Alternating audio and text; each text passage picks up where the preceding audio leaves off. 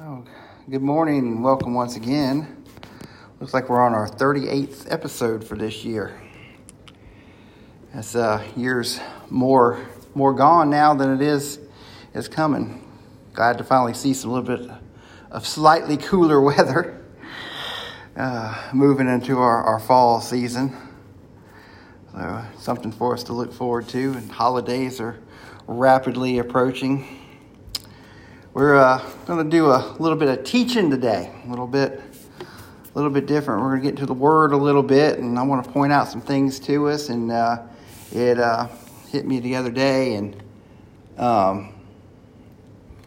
and something that we were facing. We've been talking about faith quite a bit, and how sometimes little small things can affect our faith, and we need to be aware of these things and start making these little small changes in our life, so that we can have the kind of faith that we need.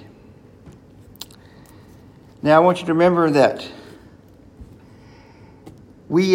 everything God does has purpose. And let's look at Deuteronomy chapter 4, verse 2. Ye shall not add unto the word which I command you, neither shall ye diminish aught from it, that they may keep our commandments of the Lord your God, which I command you. Now, it's been asked before, what is the best version of the Bible to use? And of course, the Hebrew version would be the absolute best, because that would be in its original state. That's how it was recorded. Some of it would have been in Greek. But we know that for the majority of us, we tend to struggle with other languages. Many of us struggle with the English language, and that the word has been translated into English so we can all enjoy it. And from that, there's sometimes things are a little different, because we have a barrier from one language to the next. But it's always been my conclusion that the King James is one of the closest versions to the original manuscripts. I did some comparisons on my own, yes, not taking anybody's word for it, and actually looked at it and struggled through it a little bit, and seen that most of it seems to be very close to where it originally came from.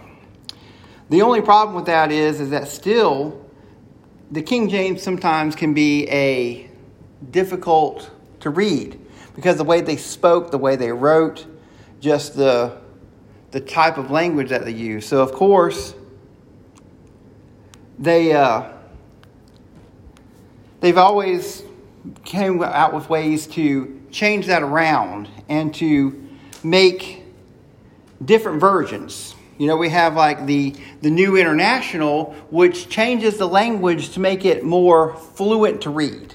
It's more modern day language that we use each and every day, and it makes it for an easier read. And then we have like the Amplified that adds additional text to it to kind of emphasize on the points of the verses. God tells us that we shouldn't add or take away, that we should take it as is. And there's always purpose in that.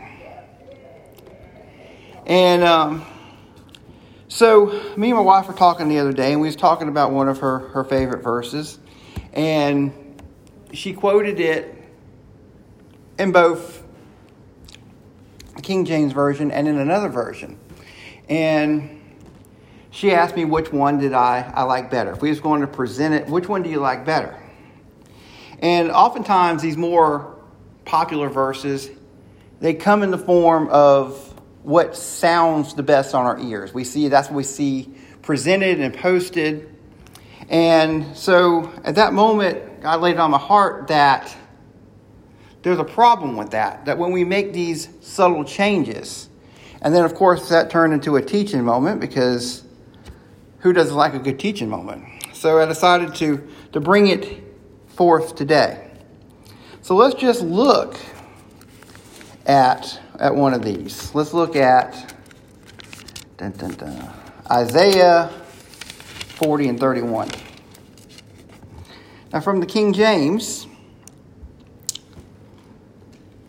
it says, "But they that wait upon the Lord shall renew their strength. They shall mount up with wings as eagles. They shall run and not be weary. They shall walk and not faint." So if we look at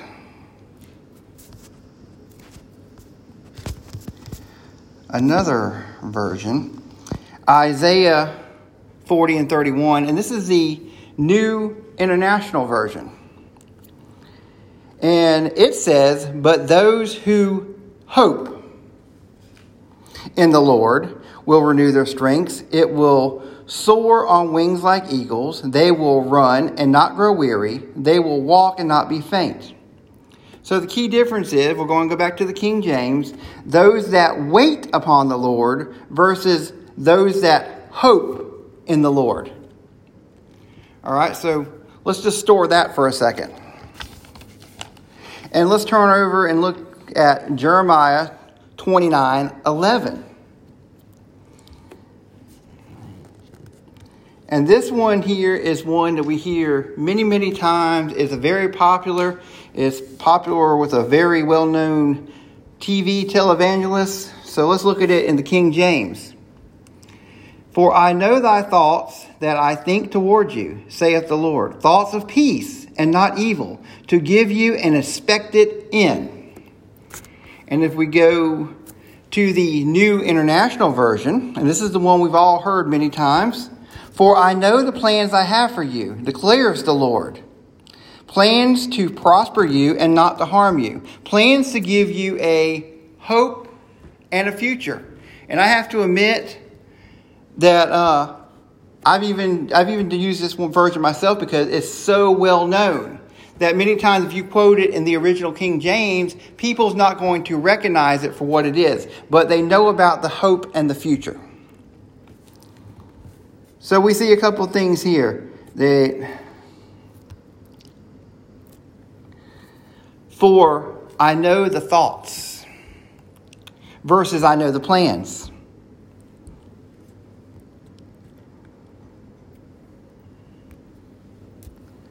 Plans to give you an expected end versus plans for a hope and a future. All right, so we know that God does everything with purpose. And you might be thinking, okay, well, really, what is the difference? What is the difference? They're basically saying the same thing, right? It's the same verse, just a little bit different words. Now, let's go back to this word hope. Now, we really get attached to this word hope. There's preachers that call themselves the preachers of hope. They're preaching a message of hope. But I want you to think for a minute, what is the definition of hope? When we hope for something, what do? We are wishing, we are wanting something to turn out a certain way.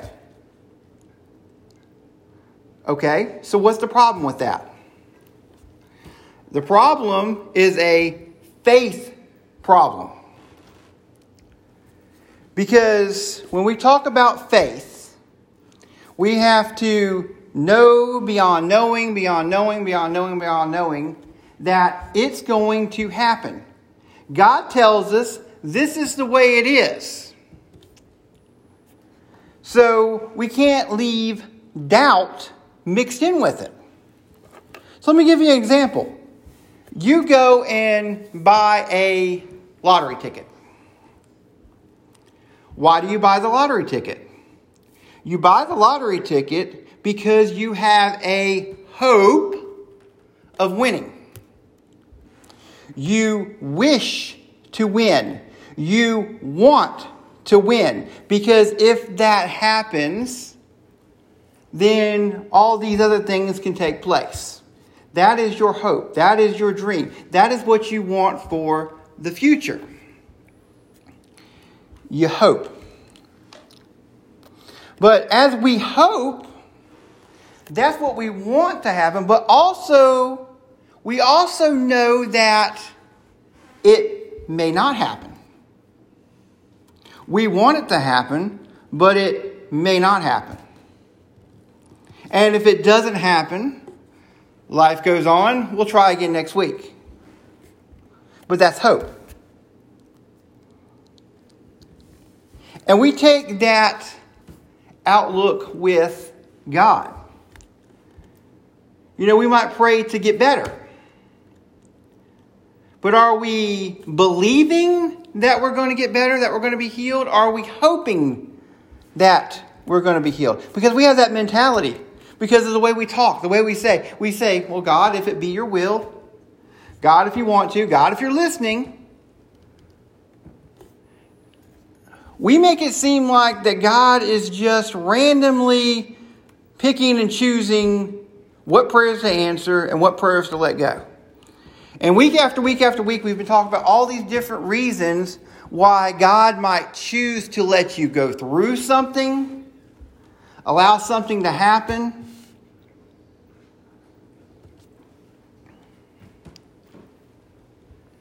Because it's making us grow. It's making us pull towards Him.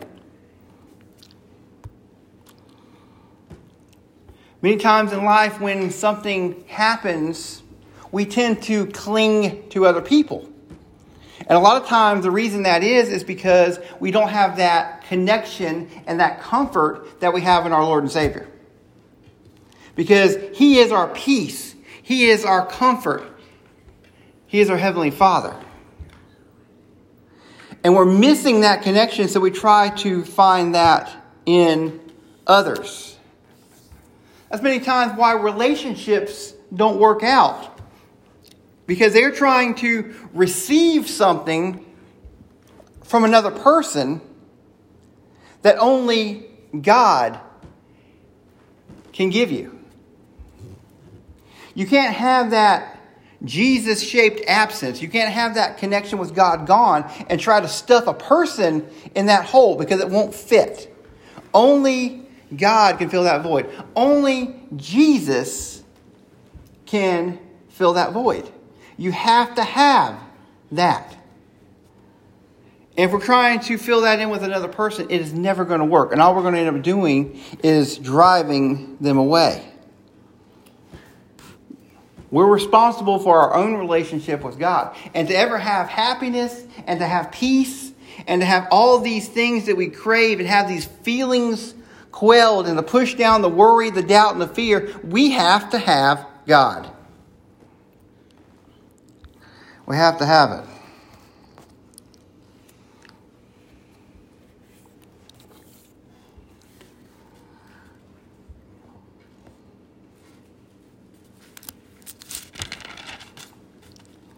But those that wait upon the Lord. Wait versus hope. Big difference. Hope is it may or may not happen. But this says those that wait. Wait means that we know that it's going to happen. It just hasn't happened yet. If you're going to take a bus, there is a bus schedule. And you know that at a certain time, if you're sitting there on that bench, that bus is going to come by. You're waiting on that bus.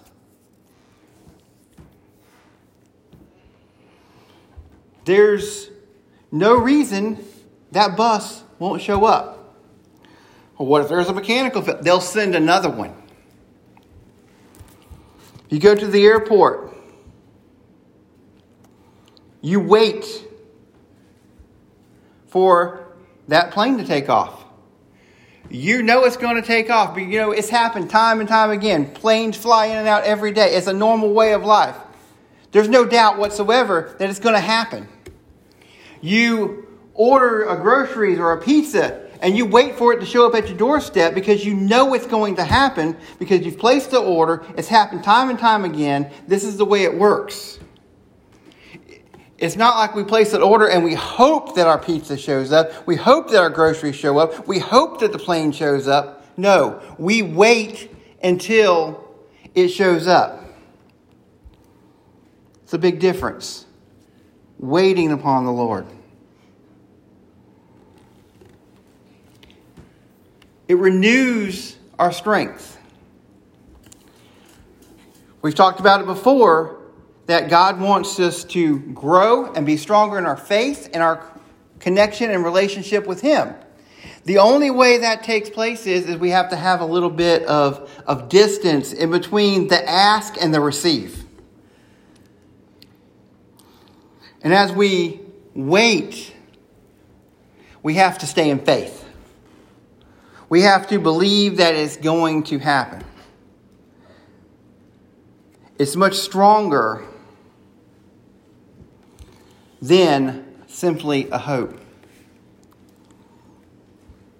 They shall mount up with wings as eagles, doing things that only God can do. They shall run and not be weary. They shall walk and not faint. God's telling us, if we stay in faith, if we believe, if we eliminate hope, turn it into faith, that all things that we need will be above and beyond. Let's look back at Jeremiah.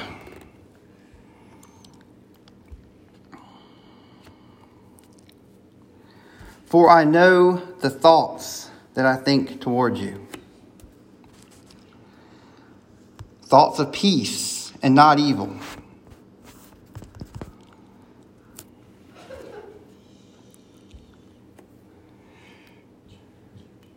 NIV says, I know the plans that I have for you. The difference is, God has a plan for our life. He has the thoughts. He has thought of every detail. He knows every hair on your head. It's much more deeper and connected than simply plans. Because thoughts stay with us, but plans constantly change. And the difference is that we have to be involved. We have to want it. We have to grow. And we have to develop for these thoughts to manifest into who we are supposed to be.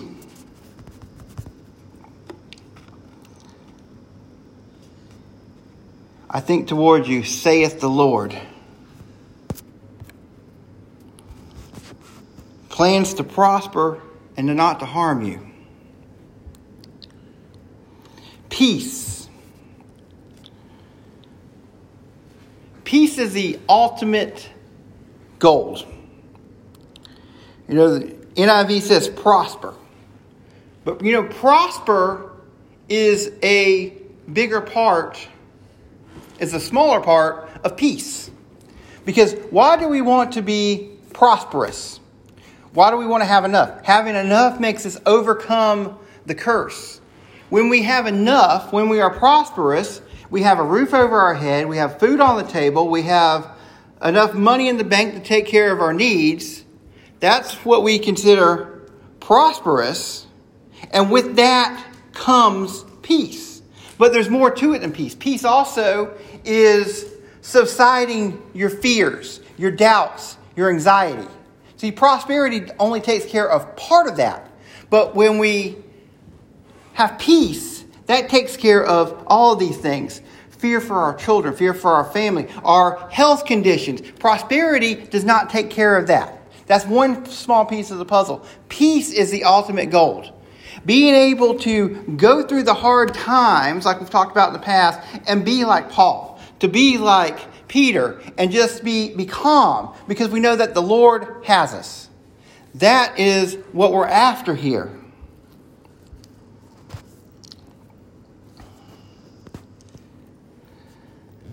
King James says, and not evil.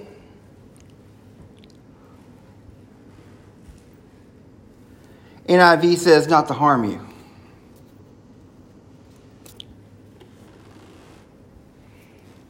We know that God is not evil. God is good. God is the light. God is love. evil wraps up everything and puts it into perspective. And we have to think about it like this too. If I'm a father and I have to discipline my child. Now it depends on how you look at it. If you give them a spanking, are you causing harm? Are you causing them discomfort? Is discomfort harm? Because sometimes in life that we have to do things that are uncomfortable, that may cause discomfort. Does harm get wrapped up in that discomfort? Maybe, maybe not.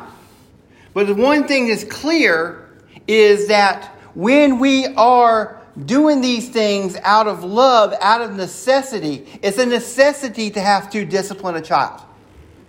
It is a necessity to do these things so they don't continue on a path of bad behavior. It is a necessity. So we have to do that. And even though we are doing these things that are uncomfortable as both the parent and uncomfortable for the child, and whatever scenario you want to put this in, we're not doing it from a place of evil. So God is being very clear with us here.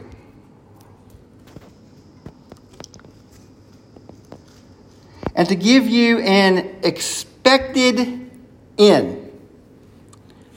Expected end. What does expected mean? Expected means how it is going to turn out. It's not a surprise because it's expected. You know that every movie that you watch, when you get to the end of the thing, the screen is going to turn black and the credits are going to roll. That is an expected end. You know it's going to happen because that's the way it always happens.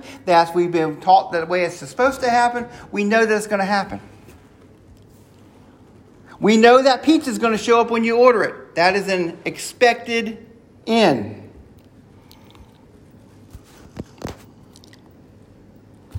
But the King James, or the NIV tells us that plans for a hope and a future. So there's that word again, plans.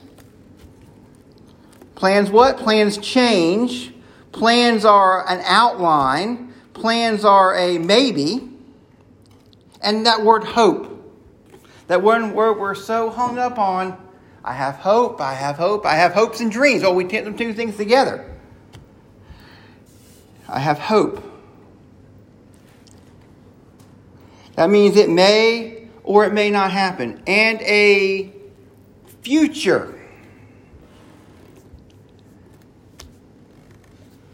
And future is a difficult one to define because we have an idea about what we want our future to look like, what our kids' future to look like. Let's just say that we have a hope for our future. But we know that many times that our future doesn't always turn out the way that we want it to. We don't have that ability to be able to mold it and shape it because life happens, situations happen, things change, plans change. So much more permanent with a expected end. And what are we calling our future? See, because I know what my expected end is. I know that one day I'm going to be with my Lord and Savior. I know that heaven is my eternity. Why? Because I have followed God's word. I have accepted Jesus Christ as my Lord and Savior.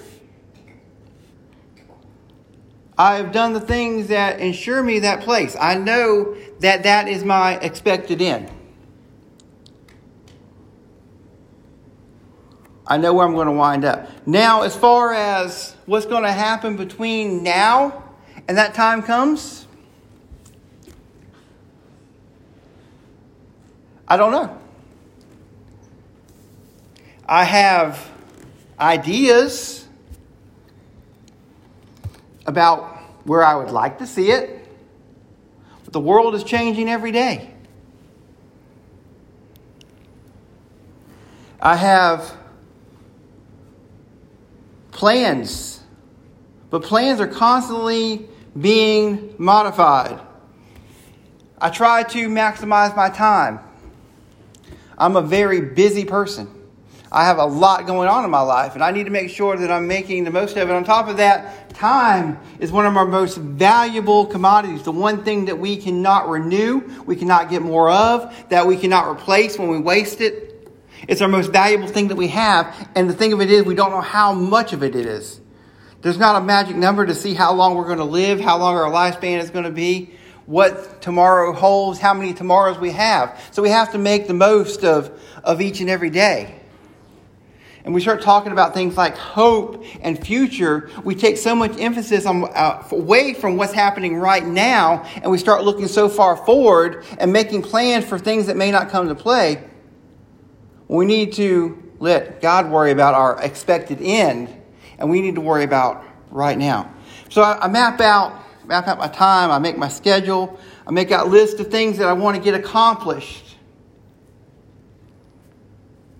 And there's very few times I'm able to check everything off on that list. Sometimes it's just because I'm way too ambitious. I just kind of cram too much stuff into the time that I have. And then sometimes there's things that happen beyond our control. We have a unexpected client problem. We have something that breaks and needs to be repaired. We have to attend to the needs of someone else. There's all kinds of things that deviate from our plan.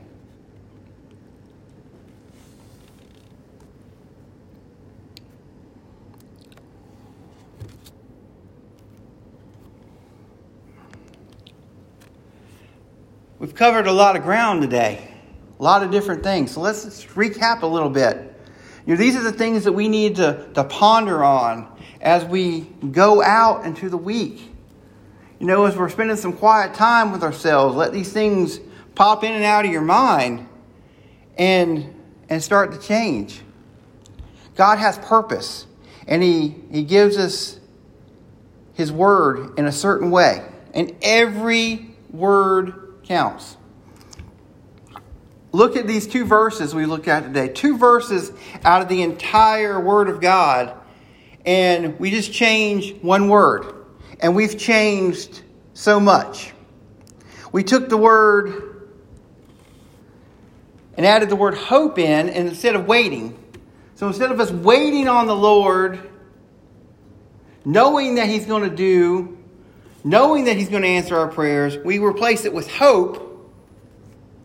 A pretty little word. We see that everywhere. It's decorative. It's supposed to make us feel good. But what it does is, it diminishes our faith. I don't want to hope that God answers my prayers. I want to know that God's going to answer my prayer. I don't want to hope God is going to see me through. I want to know God is going to see me through. And see how easy it is? A pretty little word like hope, that we see it plastered everywhere. We see it used so many times. We see it all throughout our religious teachings because it fits in so nicely and it's supposed to make us feel good. But there again, we have our feelings getting in the way, and we have one little word that's diminishing our faith.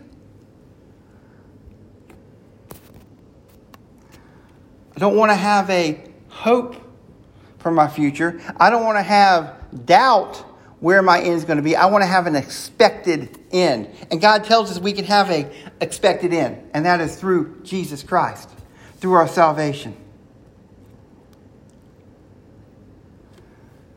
I want to have all these things. I want to know. Just look at this. God says in one verse, plans, and the other, thoughts.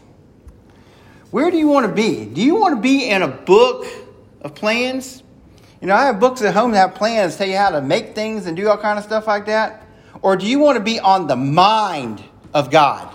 Do you want to be in His thoughts? I know where I want to be. Plans we can put aside. Plans don't work out. But thoughts. I want God thinking about me. And it's all about our perspective. And are we willing to put in a little more effort? You know, sometimes we have to read these harder verses. And we may have to back up a little bit and try again. We may have to put ourselves in it. And also maybe that's by design that gets us in deeper, that gives us more focus, that it becomes more than casual reading.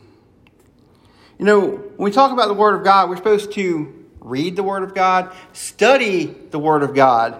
It's not casual reading. It's not literature. It's not fiction.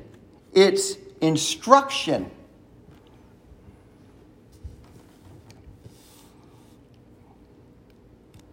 We want our doctors to study the medical books.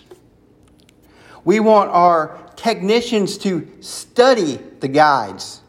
When they're hooking up our stuff, we want to make sure it's done right. When they're working on our bodies, we want to make sure it's done right. We want our lawyers to study the law to make sure they know all the ins and outs. And God wants us the same thing. He wants us to study so we know all the ins and outs. We know all the details. And we don't need a watered down version of it that's easier to deal with, easier to get through. We need God's vision. And one word can make all the difference. And the same goes true as when we take away from it. Oh, well, I don't like that verse. Let's just take that out. And when we know what God's vision is, it's real easy to point out when someone is misusing the word. Because, you know, they'll pull out a verse and it's like, oh, well, looky here. Look at what God says right here. Oh, you're wrong. Ha, ha, ha. But no, you see, because I know what it says before and I know what it says after. And I know if we use it in the correct context that you've changed the entire meaning by just picking and choosing what you want.